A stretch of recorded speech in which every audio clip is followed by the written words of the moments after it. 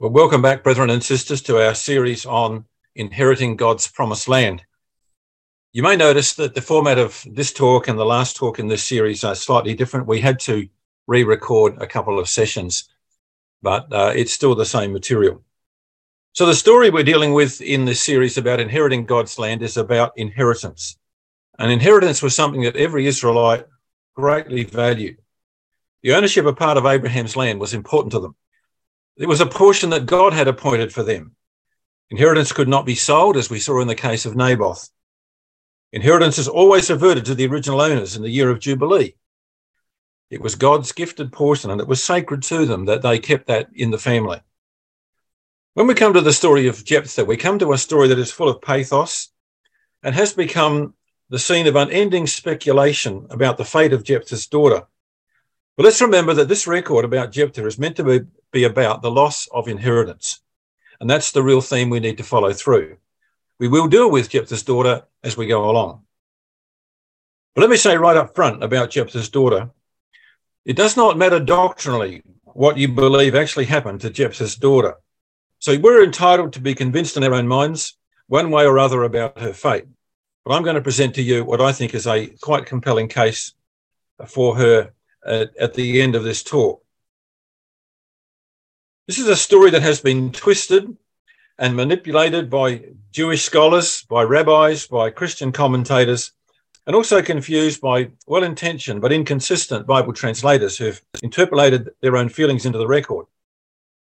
When we come to Jephthah's daughter, we actually are faced with conflicting laws that seem to apply, and we must sort out which of those laws apply in the situation that we find ourselves in. But we need to remember that with the incident with Jephthah, overshadowing all of it is that the consistent, faithful, loving God of Israel is in control of all of these events.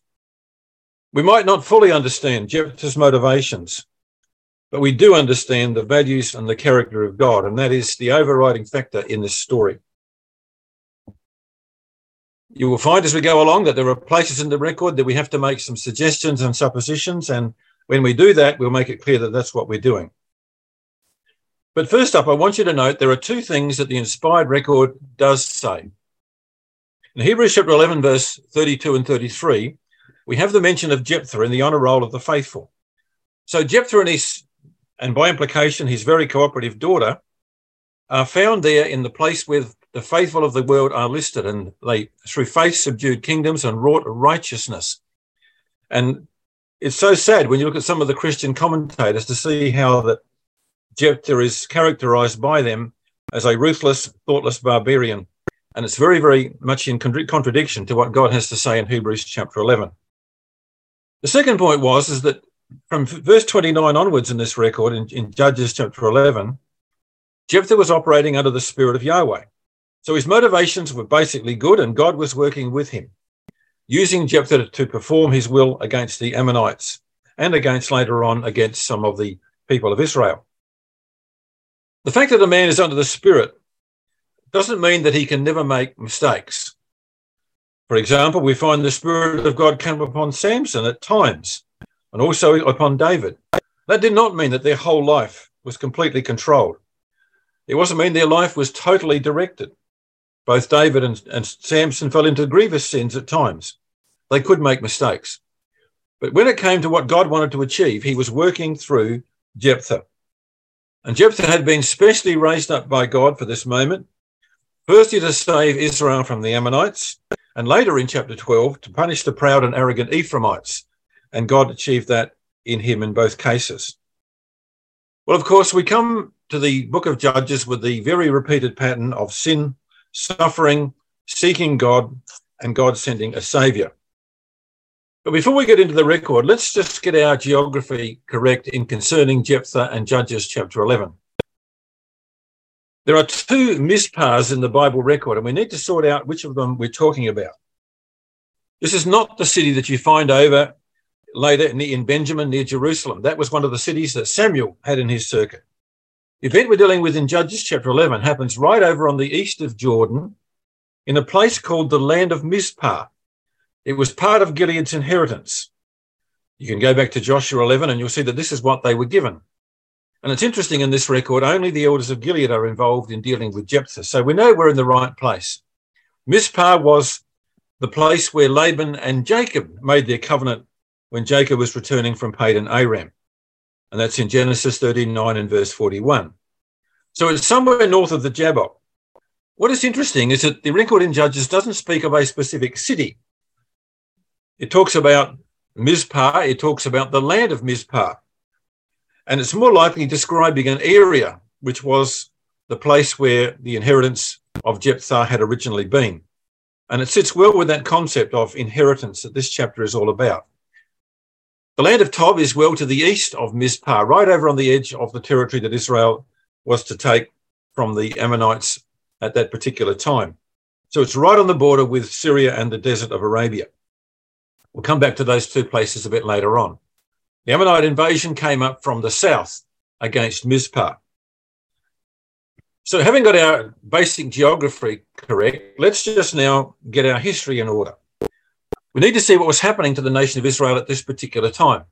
When we go back to Judges 10 and verse 6 to 8, we find that the children of Israel did evil again in the sight of Yahweh. They served Baalim and Ashtaroth and the gods of Syria and the gods of Zidon, the gods of Moab and the gods of the children of Ammon and the gods of the Philistines, forsook Yahweh and served not him. And Yahweh's anger was kindled. He sent against them the Philistines and the Ammonites. They vexed the children of Israel 18 years. So there was a long oppression that came upon them because of their idolatry. And that's just part of that repeating pattern over and over again. And we hear there that they were sore distressed, begging God for help. And finally, God accepts their repentance and sends Jephthah to save them over in the east. And probably over in the west against the Philistines, we have Samson coming into play as we read from chapter 13 onwards. And you need to be aware that the history of Samson and the history of Jephthah tend to overlap. So here we are in chapter 10, verse 17. Israel is under threat of the advancing Ammonite army. The Gileadites all come to the land of Mizpah. Remember, not the one in Judah, but they come to the one over on the eastern side of Jordan. And from there, they make an appeal to Jephthah and his army of mercenaries who are based in Tob. So having got our geography right and the bit of background about why this was necessary, we come to the background story from chapter 11, verse 1 onwards. Now, in chapter 11, verse 1, we have a man called Gilead. This is not the actual grandson of Manasseh. He inherited Bashan east of Jordan way back in the book of Judges. He would be long dead by now because this event in Judges chapter 11 occurs well into the last years of the 400 years of the Judges. It's probably likely that to honour their famous ancestor, the name Gilead was used often in the tribe of Manasseh, and Jephthah's father bore that name. His father named his firstborn son Jephthah, and that means very simply God opens. And by implication, God opens the womb. When you go through the record of God in the law of Moses, he often refers to firstborn sons and firstborn of beasts as that which openeth the womb. And God uses that term quite frequently. So I think Jephthah was saying, this is my firstborn. This is the one that has opened my life as far as having children.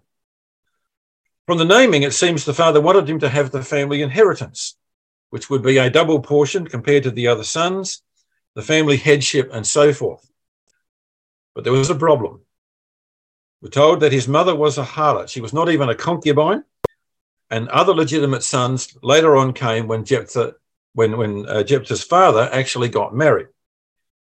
So a number of years go by, and the boys all grow up, and you've now got Jephthah the oldest, and you have his brothers who are legitimate children, and we now come to a time probably some 20, 25 years later when they began to assert themselves. Very likely by now Jephthah's father was dead. So what now happens is the younger sons, with the support of the tribe of the Gileadites, decide to forcibly get rid of Jephthah. When you read it says there they thrust him out. It's a very strong term in the Hebrew. They threw him out. And it was a very ignominious exile that he then had to endure. Now, they could have had plenty of grounds for doing this.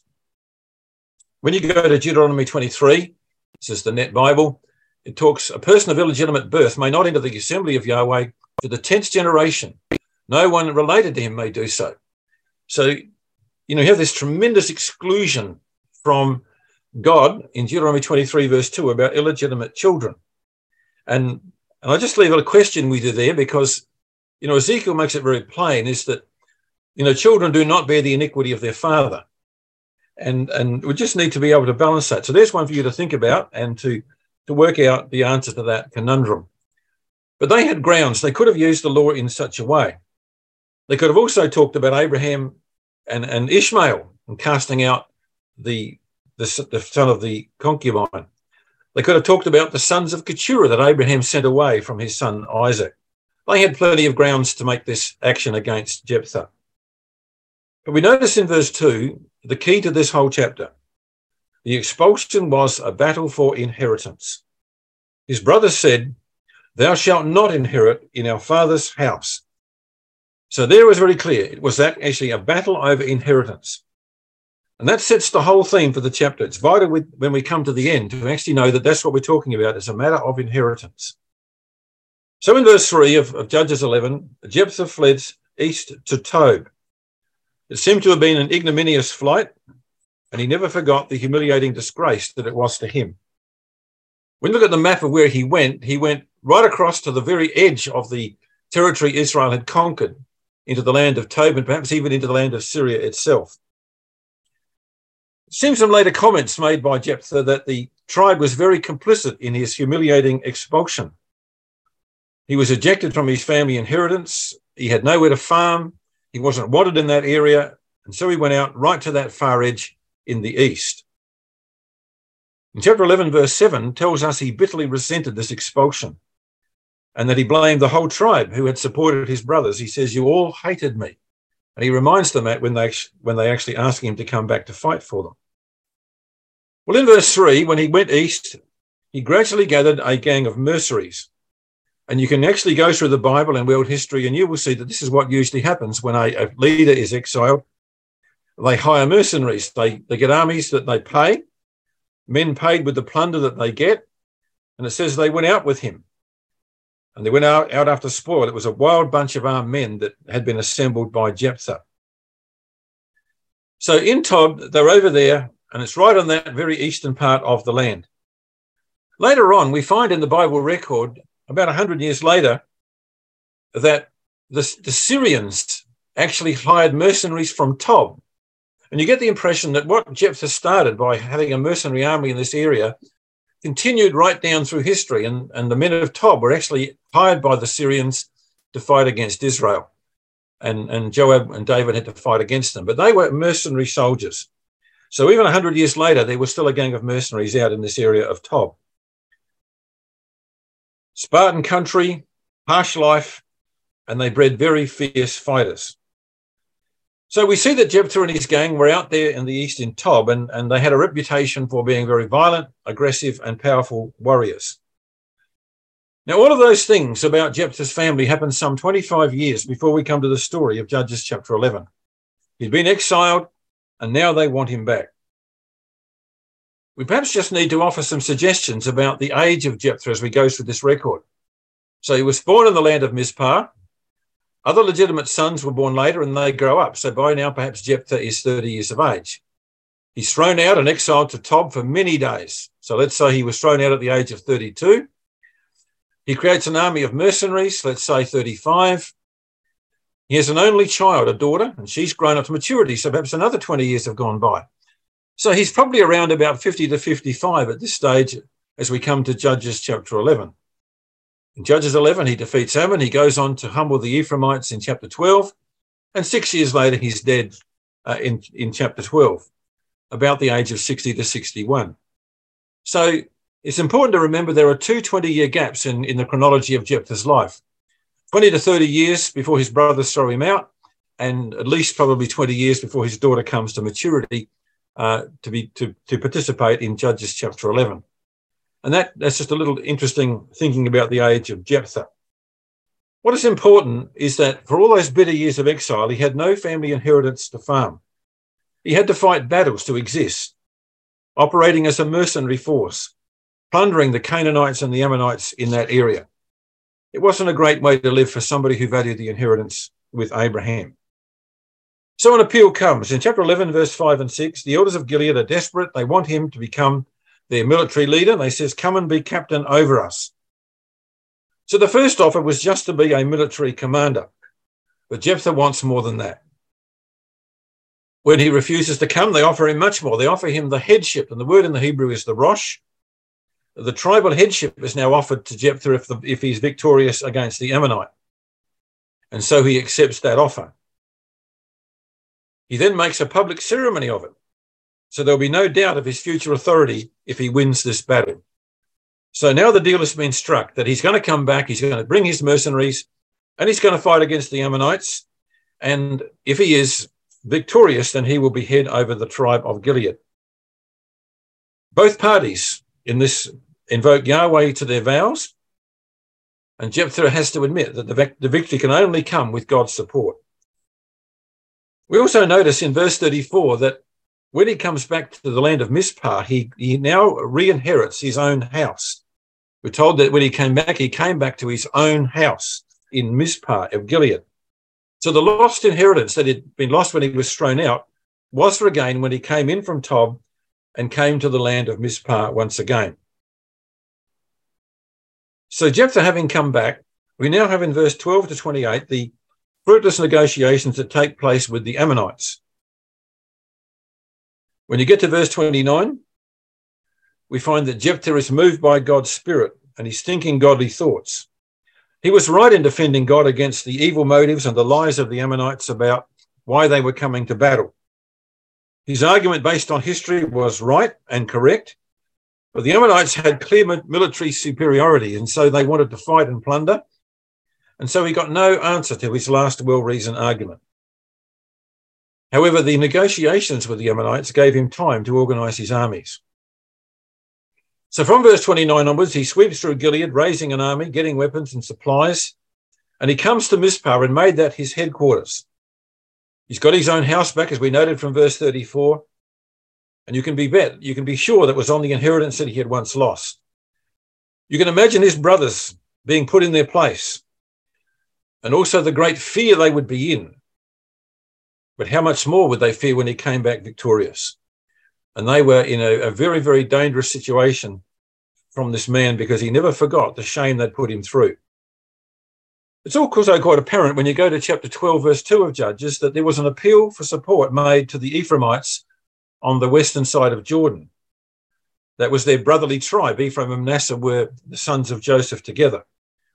But that appeal to the Ephraimites had been rejected. So it's to God alone that Jephthah had to go. And realizing this was a tremendous thing to ask, that he would be sure to win this battle, he made this vow, which we often talk so much about. He needed divine intervention. So having made that vow, like all smart warriors, Jephthah knows that a surprise attack is the best means of defense. You might remember the 1967 war in Israel. Within the first 3 hours, the Israeli Air Force had decimated the Egyptian and Syrian air forces and assured themselves of a very fast victory. Sometimes attack is the best means of defense. So Jephthah attacks the Ammonites. Let's talk about the vow first before we get into that battle. Jephthah's vow was to offer up someone, and it was made with a view to getting victory without fail, as verse 30 says. He wanted an absolute guarantee that this battle would be won. Without this unlikely victory, his regained headship position and his family inheritance would be lost again. Now, as we consider this vow, there's a few things we must remember. Remember those two qualifying points about Jephthah? He's there in Hebrews chapter 11. By faith, they subdued kingdoms and wrought righteousness. And from verse 29, as he went against the Ammonites, he was acting under the Spirit of God. So this was not a rash, thoughtless, ungodly vow, as some commentators assume. Jephthah even allowed God to choose the person from his kin who would fulfill the vow. Now, list a few things about vows we need to know. In God's eyes, vows are very important. Vows made as conditional promises had to be fulfilled. When you vow a vow to God, do not delay in paying it, for he has no pleasure in fools. Pay what you vow. Better not to vow than that you should not pay. And God says, just be careful. Don't make rash vows. Don't say later on it was a mistake. God will not be pleased with that. And we have, of course, the classic case of Hannah, who actually fulfilled her vow to the letter. For this child I prayed, Yahweh hath given me the portion was I asked of him. Therefore, I have lent him to Yahweh. As long as he lives, he shall be lent to Yahweh. So vows must be honoured. So you don't make vows lightly. So what was it that Jephthah actually vowed? Well, we need to get some poor translation sorted out in verse 31. It was a person to be offered. Now, you'll find in some translations they have put in it in the record. Well, no, it's actually male singular. I will offer him, as Rotherham correctly translates it. I will offer him. And then the Interlinear Bible corrects the rest of the verse. He shall belong to Yahweh and offer him instead of a burnt offering. So he was going to offer to God something greater than an animal. You know, the translators put in it, hoping that perhaps a dog or a cat or something would walk out of the house and that would be offered. Well, it would have to be a clean beast to be a burnt offering anyway. But that's not what Jephthah said. He said, I'm going to offer a person instead of a burnt offering. And you can correct that from your Interlinear Bible. He shall belong to Yahweh, and I will offer him instead of a burnt offering. So what was Jephthah's thinking when he made this vow? Well, I believe Jephthah was probably intending to make one of his brothers a servant to the tabernacle service, somebody who was dedicated to serve God for life. Remember Samuel? For all his days, he would be dedicated to Yahweh. So I think Jephthah was going to offer somebody from his brothers to go and become a servant in God's tabernacle. It's likely he had in mind offering one of those brothers who had rejected him, maybe the oldest especially, who had usurped him as the firstborn in that house. They all still lived in Mizpah. And you can imagine that it would be very convenient for Jephthah to get rid of one of the brothers, particularly the oldest, and send him away to be serving in God's tabernacle. But Jephthah did allow God to choose which brother it would be. These brothers must have feared a massacre when he came back victorious, or some form of bitter revenge for the humiliations he'd been put through and for the sufferings he'd endured for so many years, cut off from his inheritance because of their actions. But when he got back, there was a great surprise waiting for him. On his return to Mizpah, he found his daughter was there. Now, very likely, she had been brought in by his brothers. They'd brought her in from Tob while he was away, with the view to calming him down when he returned. Because they feared his revenge when he came back victorious, what better way to calm down a father than to have his daughter present? And fathers of much-loved daughters will understand how they have a very strange way and a very subtle way of getting through our defences. What better way to keep him merciful and kind than to have his lovely only daughter there to greet him when he returned?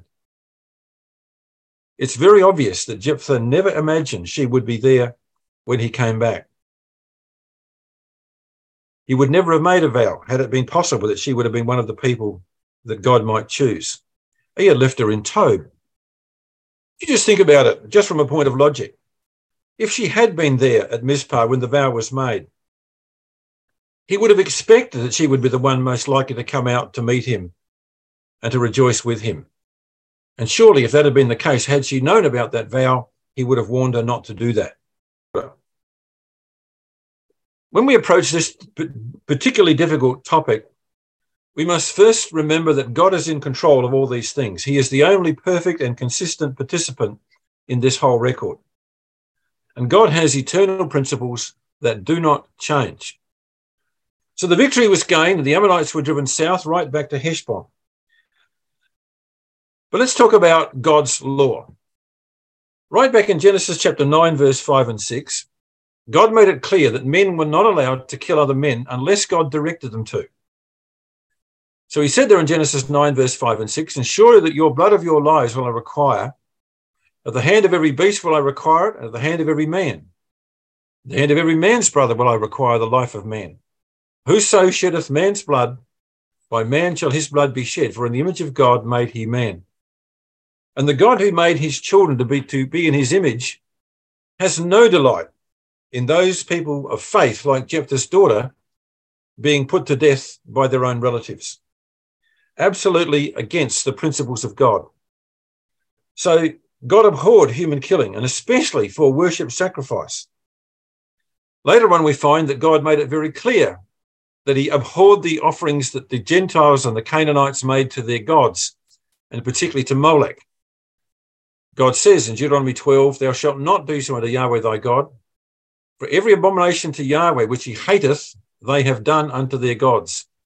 For even their sons and their daughters they have burnt in the fire to their gods." And God's quite clear. I absolutely hate that people would burn their own children. He goes on to say in Deuteronomy 18, "When you are come into the land which Yahweh thy God giveth thee, you shall not learn to do after the abominations of these nations. There shall not be found any among you, anyone that maketh his son or daughter to pass through the fire." So absolutely impossible that Jephthah would have done this to his daughter, or even done it to one of his brothers. You just don't do this if you're actually following the great and the mighty God. And you can go right through the Bible and you find this is a consistent principle. In the book of Jeremiah, the people of Israel are condemned for worshipping Molech. It says there in verse 31, "They've built a high places of Tophet, which is in the valley of the son of Hinnom, to burn their sons and their daughters in the fire, which I commanded them not." And God says, these are abominations. Ezekiel 16, verse 20, "You've taken thy sons and thy daughters, which you have borne unto me."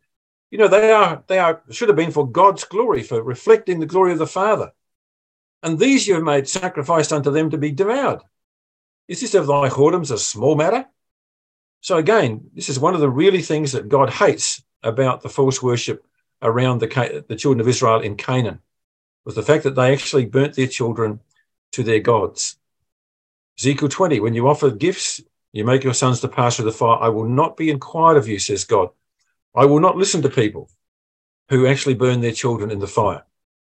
So you can be pretty sure, can't you, that God would not have expected Jephthah's daughter to be burnt, or even to be offered as a burnt offering in any way.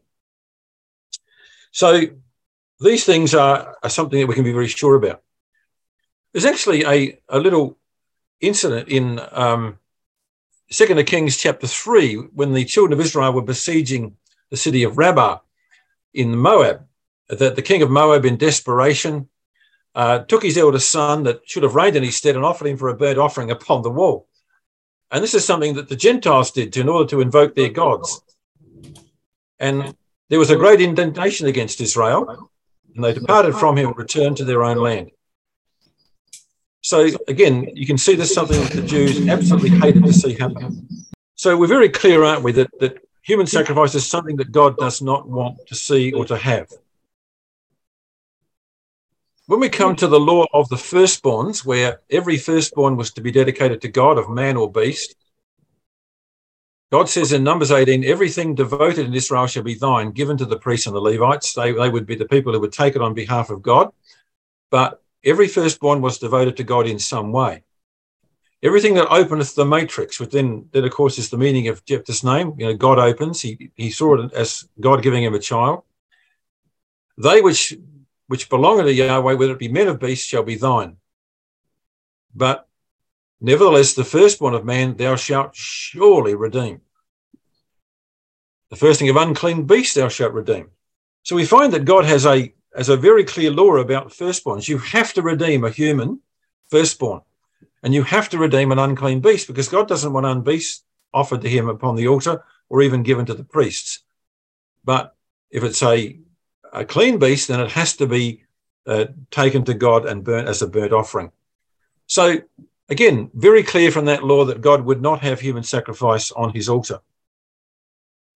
And when you think about it, it's so consistent with a God who hates killing to require a faithful girl to be a sacrifice. Can you just imagine what it would be like for a human to be a burnt offering? And when you go back to Leviticus chapter 1 and you see the process, they would be publicly slaughtered, their blood would be caught, they would be skinned, cut into bits. Quite a gruesome procedure. How could Yahweh ever condemn Molech after approving anything like that? Absolutely impossible that could happen. Now, when you go through the law of Moses, you will find cases where God does require certain people to be burnt, and they were always immoral people. The harlot daughter of a priest, for example, would have to be burnt. But like Achan, they would first be stoned and then their bodies would be burned. In other words, given no proper funeral. You might remember the Lord Jesus Christ often spoke about the shame of Gehenna. But humans were never used for positive sacrifice. So you could have cases where God would have people burnt if they were totally immoral people, but burnt after they were stoned so that there was no proper burial for them. They would always be held in shame and contempt. When you think about human sacrifice, God did not even allow the compliant and willing Abraham to endure such a horrific and unforgettable moment as putting a knife in his own son.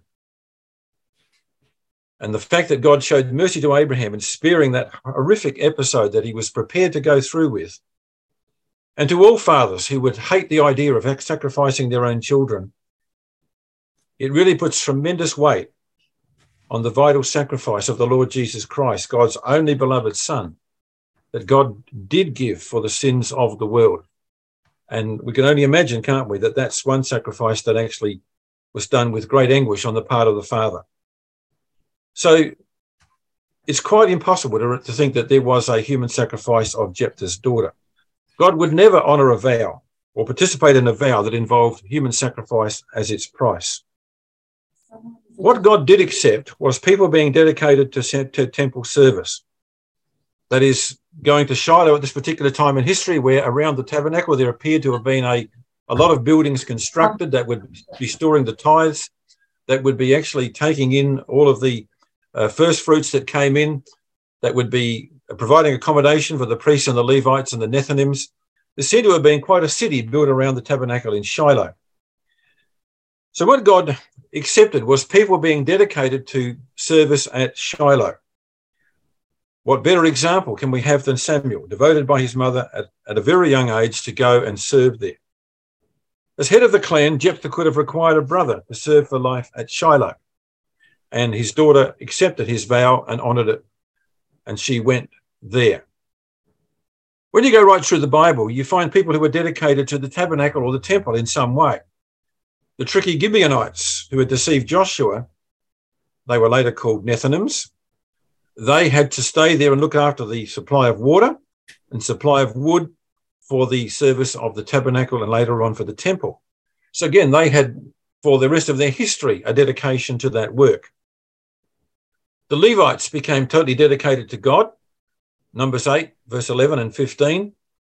And the Levites had special service. They had restrictions on them which other people did not have, about who they could marry and about many of the moral codes as well. They had higher laws than many other people in Israel. So again, they were dedicated to a particular form of service.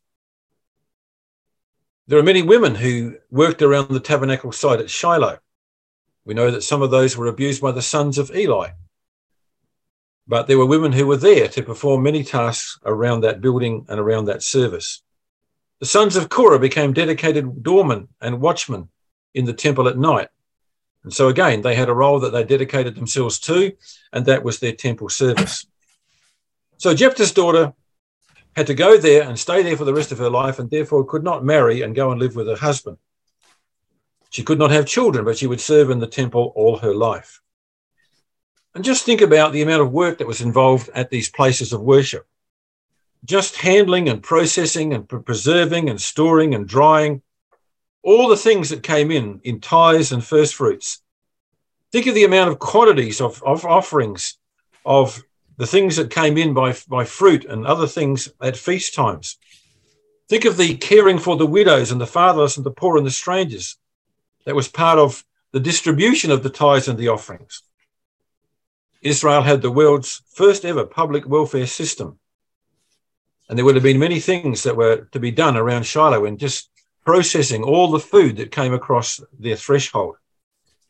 There were the Levites and the priests that had to be supported in so many ways. And you can imagine how much work there was for these faithful women who dedicated themselves to that task. So I find it not surprising that there was a place for Jephthah's daughter at Shiloh. Now, one of the objections that's always raised when you talk about this is Leviticus 27, verse 28 and 29. And some people would use that, apply that to Jephthah's daughter to say that she had to be killed as a sacrifice. But let's check it out in its own context. So when we come to Leviticus 27, we are dealing with a chapter that is all about vows and things which have to be redeemed and the process of redeeming them. So it talks in verse 1 and 2 about singular vows, or a dedicated or separate vow. And we're talking here in verse 1 to 25, we're talking about free will gifts made to God, free will offerings you make. This was a case where you said, I feel gratitude towards God, and therefore I'm going to dedicate somebody from my house. I'm going to dedicate my house, my land, my animals. I'm going to give something to God as a gift or a gesture of gratitude. And you could do that. You could actually make this gift, but it was not a vow that like Jephthah made where he said, if you do that, then I will do this. And we might just call that perhaps a bargain type vow, just to make the distinction. These were free will offerings that you made out of a sense of gratitude. So in verse 1 to 25, we have a process whereby you could actually redeem the vow. Sometimes the promised object of a free will vow proved to be impractical. The person might not be able to go. You might change your mind about certain animals that you had vowed. You might change your mind about some of the land that you had vowed to give to God. And you could only ever give it to God until the year of Jubilee anyway. So you could actually withdraw the item that you had vowed, and you had to replace it with something else, and particularly money. So the original form could be changed if it became impractical, provided, of course, that the spirit and the sacrifice that you were making was maintained or even increased because of the fact that you had not got it correct in the first place. You could redeem the item or person you had promised, often paying more than the value to do so. So if you'd vowed an animal and you changed your mind, you'd have to pay the price of the animal plus 20%. So it was something you didn't do lightly. But God was realizing that people make, very spontaneous gestures of goodwill and free will, and sometimes they prove to be impractical. So there was a way to redeem your way out of it. This is a totally different type of free will vow from the one we get in Judges 11, verse 30, without fail contract that Jephthah made. Those vows have two sides. If you do this, then I will do that. This is just a straight gesture that people make and perhaps don't think it through completely. So there's a process in verse 1 to 25 for estimating the value of a person that you have dedicated, or an animal, or even lands. Now, when you come to the estimations that are about people, we find that there's a formula given, and it's actually the priests making a valuation. The fact that when humans are redeemed, that there are quite significant variations reflected the ability of that person to perform manual work. So males of a certain age are the highest value, and then you have females of a certain age, and you have young people and so forth. And everybody has a certain value upon them because of their ability to work in the fields. So there was an estimation put on by the priests, and it was consistent for every person redeemed. Now, one of the reasons for this was that God did not want the ultra-rich coming along and actually making a big show of their piety by offering more than other people could offer, putting up excessive prices for the redemption of their item or their person. So everybody had to pay the same amount. But at the same time, when you come down to verse 8 of Numbers 27, our very merciful God provided that when a person was poor and wanted to make a change, that there could be exemptions made for poor people who could not afford the regular standard price. So that's the law of redeeming free will offerings that you make. When you come to verse 26, we are talking about firstlings. And this is getting back to the law of Numbers chapter 18. Every firstling belonged to God. So you couldn't make a free will vow of a firstling. You couldn't make a free will vow of clean animals, or even a firstborn child, because they all belong to God.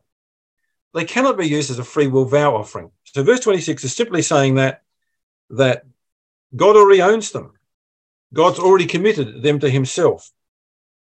Firstborn of clean beasts were always sacrificed with no exceptions. In verse 27, an unclean firstling beast had to be redeemed or sold because God could not accept an unclean beast as an offering upon his altar. Again, you had to pay a price or you had to have it sold and the money went to the priests because you had to make a sacrifice of some sort. But all that's saying in verse 26 and 27 is you can't offer as a free will offering something that already belongs to God. Firstlings belong to God and all clean animals must be put on the altar. So that sorts out verse 26 and 27. It was just an aside from the first 25 verses about free will offerings. Well, then we come down to verse 28 and we come to this term devoted things. Now, these are different to sanctified free will offerings that we find in verse 2 onwards. Things devoted are things which are not redeemable by money. Now, you can see this in Hannah's vow. We'll just go forward to that. When Hannah came and brought Samuel back to the high priest Eli, she said this, "Therefore I have lent him to Yahweh, as long as he liveth, he shall be lent to Yahweh," and he worshipped Yahweh there. So the little boy was brought along because she prayed and she made a bargain with God. You give me a child and I will dedicate him back to you.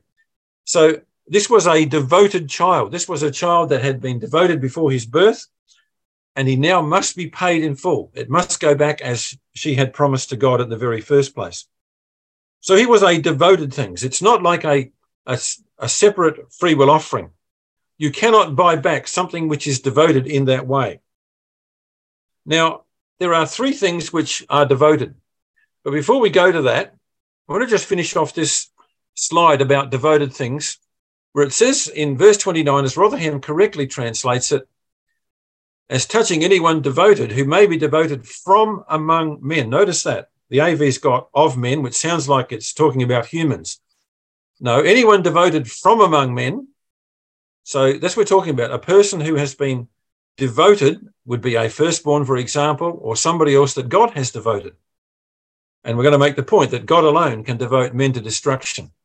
Canaanites, Amalekites, and the men of Jericho and their goods were all devoted by God for total annihilation. So just going forward, the three categories of things which are devoted. And remember, we're in Leviticus 27, verse 29. So there are three things that are devoted, which God already has a right to. So a reciprocal vow is made with God.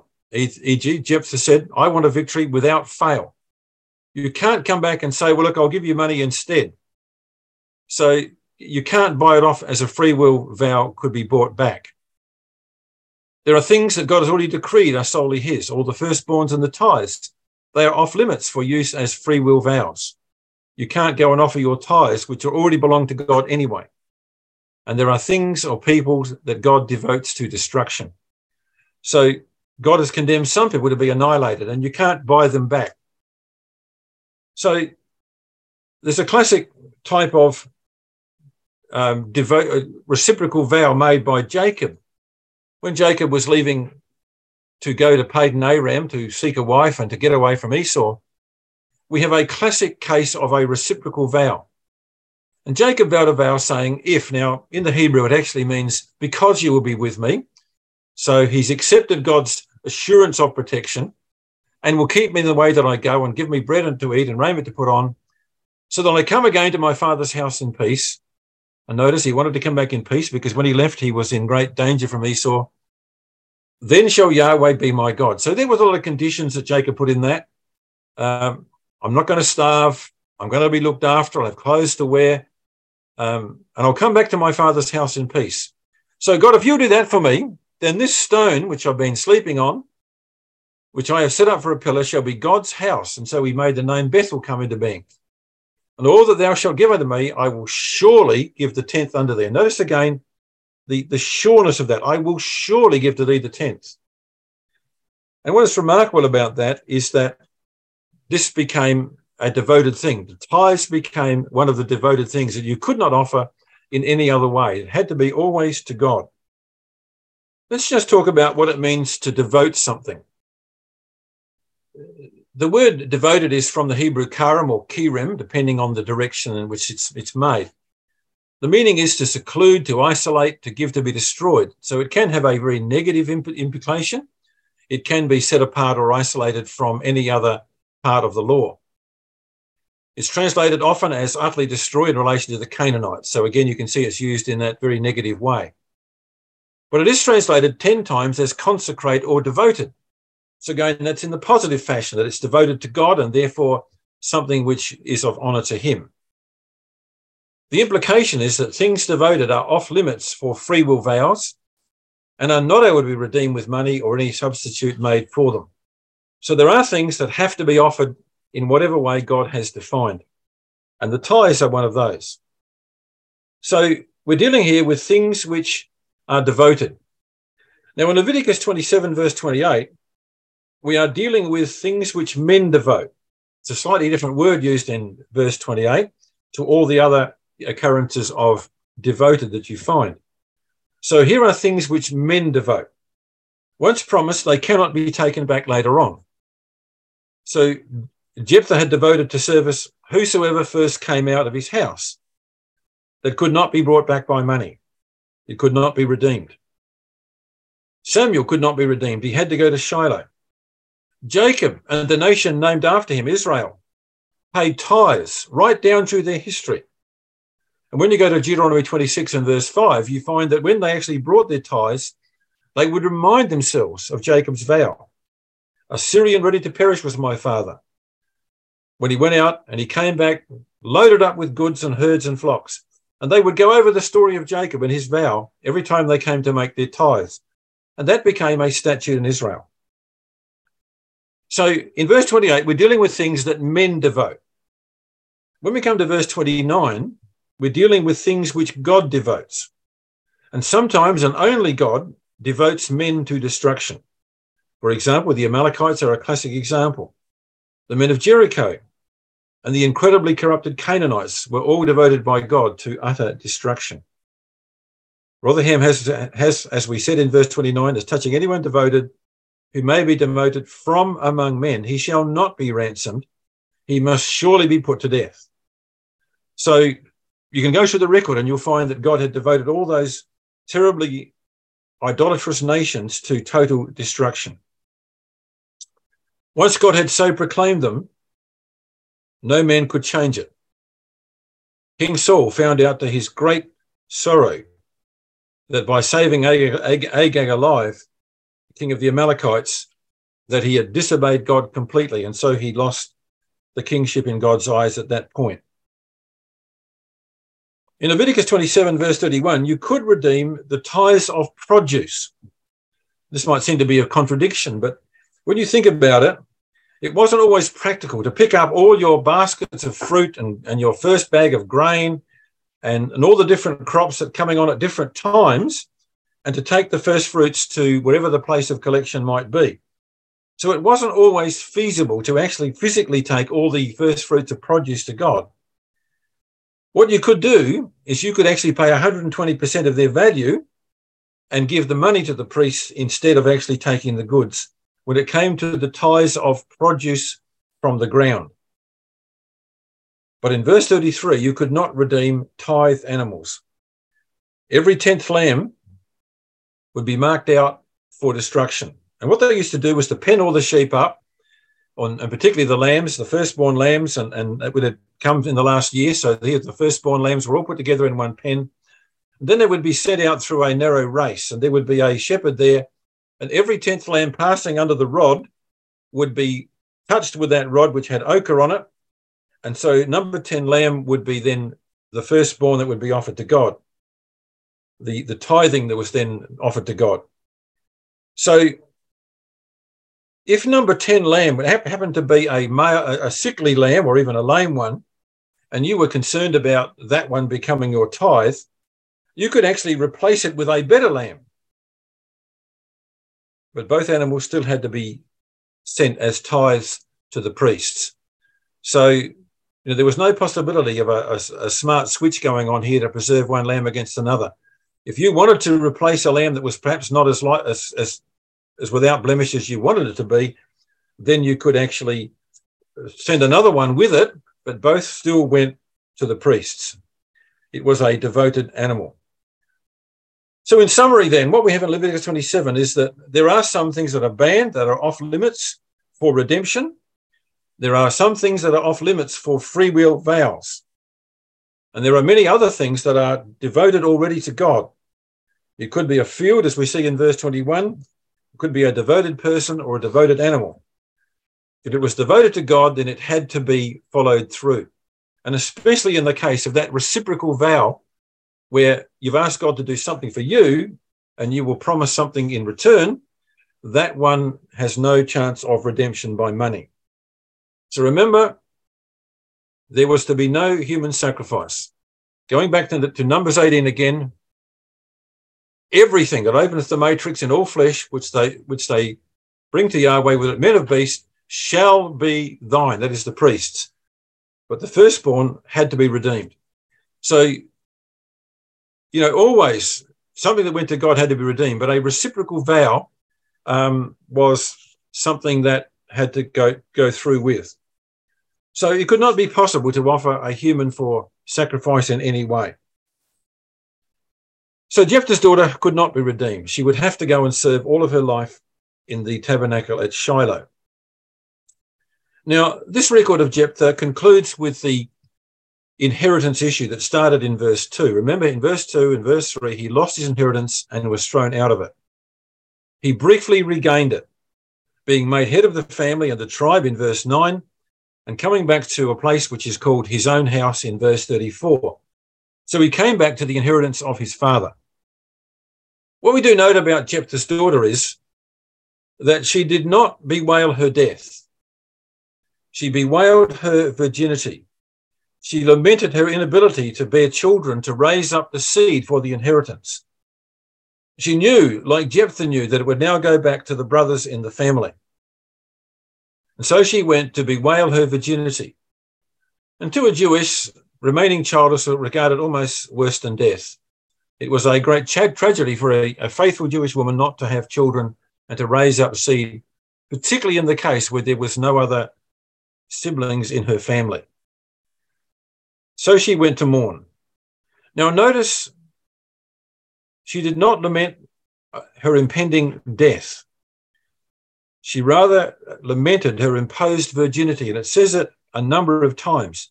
She could not marry and at the same time keep her father's vow to serve all her life in the tabernacle. The New King James Version for verse 39 has, she remained a virgin. And 3 times in this record, she bewailed her virginity. She bewailed her virginity. She knew no man. She remained a virgin. That's the emphasis of the record. It never ever says she was burnt. It never ever says she died. Those comments about her remaining a virgin would be totally superfluous if she had been dead. And in verse 40, the translation is actually very good. The women came to lament with her, as the margin says, and this became a regular mourning through the rest of her life. So the inheritance was lost, and it went back to his brothers as she went off to serve in the tabernacle. We know, of course, that Jephthah and his lovely daughter would now have to wait for an eternal inheritance. These all died in faith, not having received the promises, but saw them afar off. Whenever we vow, we must be willing to give up to God something we value. Hannah knew that. David, negotiating with Ornan the Jebusite, knew that it had to be at his cost. If we ever make a promise to God with less than a real sacrifice involved, or even worse, with a degree of malice involved, sometimes God requires more of us than we thought that we should give. And I believe that perhaps Jephthah's malice to his brothers had been called out by God in the circumstances that were here. Now, I want to leave you with a very powerful thought or two about Jephthah's daughter. Certainly, God would never expect a faithful daughter to die for a perhaps rash vow made by her father. But there was a future task God had in store for her, something to repay her sacrifice, her loyalty, and her faith. When you do the chronology from here to the book of Samuel, it's not as long as you might think, bearing in mind that the work of Samson overlaps with the book of the 1st of Samuel. The 40 years of the Philistine domination goes from the last 20 years of the Judges to the first 20 years of Samuel. That we actually have a very short period of time before Samuel arrives in the temple at Shiloh. And you can add up the judges, and these are what we call operative judges. They actually judged Israel. They gave decisions. They made decisions on behalf of God. They gave laws and decrees to the people. And it seems to be that after Jephthah, there was a succession of these judges without the gaps between them of Israel going off and committing abominations and then enemies being sent against them. It seems to be there was a succession of operative judges. And when you add them up, you've got 6 years of Jephthah, 7 of Isban, 10 of Elon, 8 of Abdon, and Samuel perhaps being weaned at the age of 4, adds up to 35 years to Samuel arriving at the temple. During this time, Samson is over on the west as an individual fighting the Philistines. And for 20 years, he did that during the last days of the judges above. He was always a person who did it on his own. He never, ever worked with other people. And he was always a sole renegade against the Philistines. And God used him very effectively on the Philistines. But the 40 years it talks about in Judges 13, verse 1, actually goes right up to 1 Samuel 7, verse 13, when Samuel finally defeated the Philistines and sent them packing. So just knowing that little chronology that Samson was undergoing solitary resistance right up until that went right on until down the days of Samuel came to lead Israel. I want to just leave you with a very interesting thought in harmony with the loving God that we know. And while he does require vows to be paid, God has a tremendous sense of foreknowledge and foreplanning, which is way beyond our comprehension. The overlapping chronology between Judges and Samuel means that Jephthah's daughter would have been about 50 to 55 when the little boy Samuel had to be left in Shiloh. And he was left there under the care of a very old, half-blind priest, overweight, who had 2 morally rotten sons running the place. Little boys that age need motherly affection. They need protection and guidance and care. Can you imagine what a comfort it would be to Hannah, and what a joyous task it would be for Jephthah's daughter to actually take on the raising of that little boy Samuel in between the visits from his mother? Can you imagine the bond that these 2 women would develop? And I believe truly, as it says in the Psalms, Yahweh, our loving God, sets the solitary, like Jephthah's daughter, in families. And I believe that she was allowed to go to that place by the providence of God, so that there would be someone to look after little boy Samuel in that very difficult environment of Shiloh.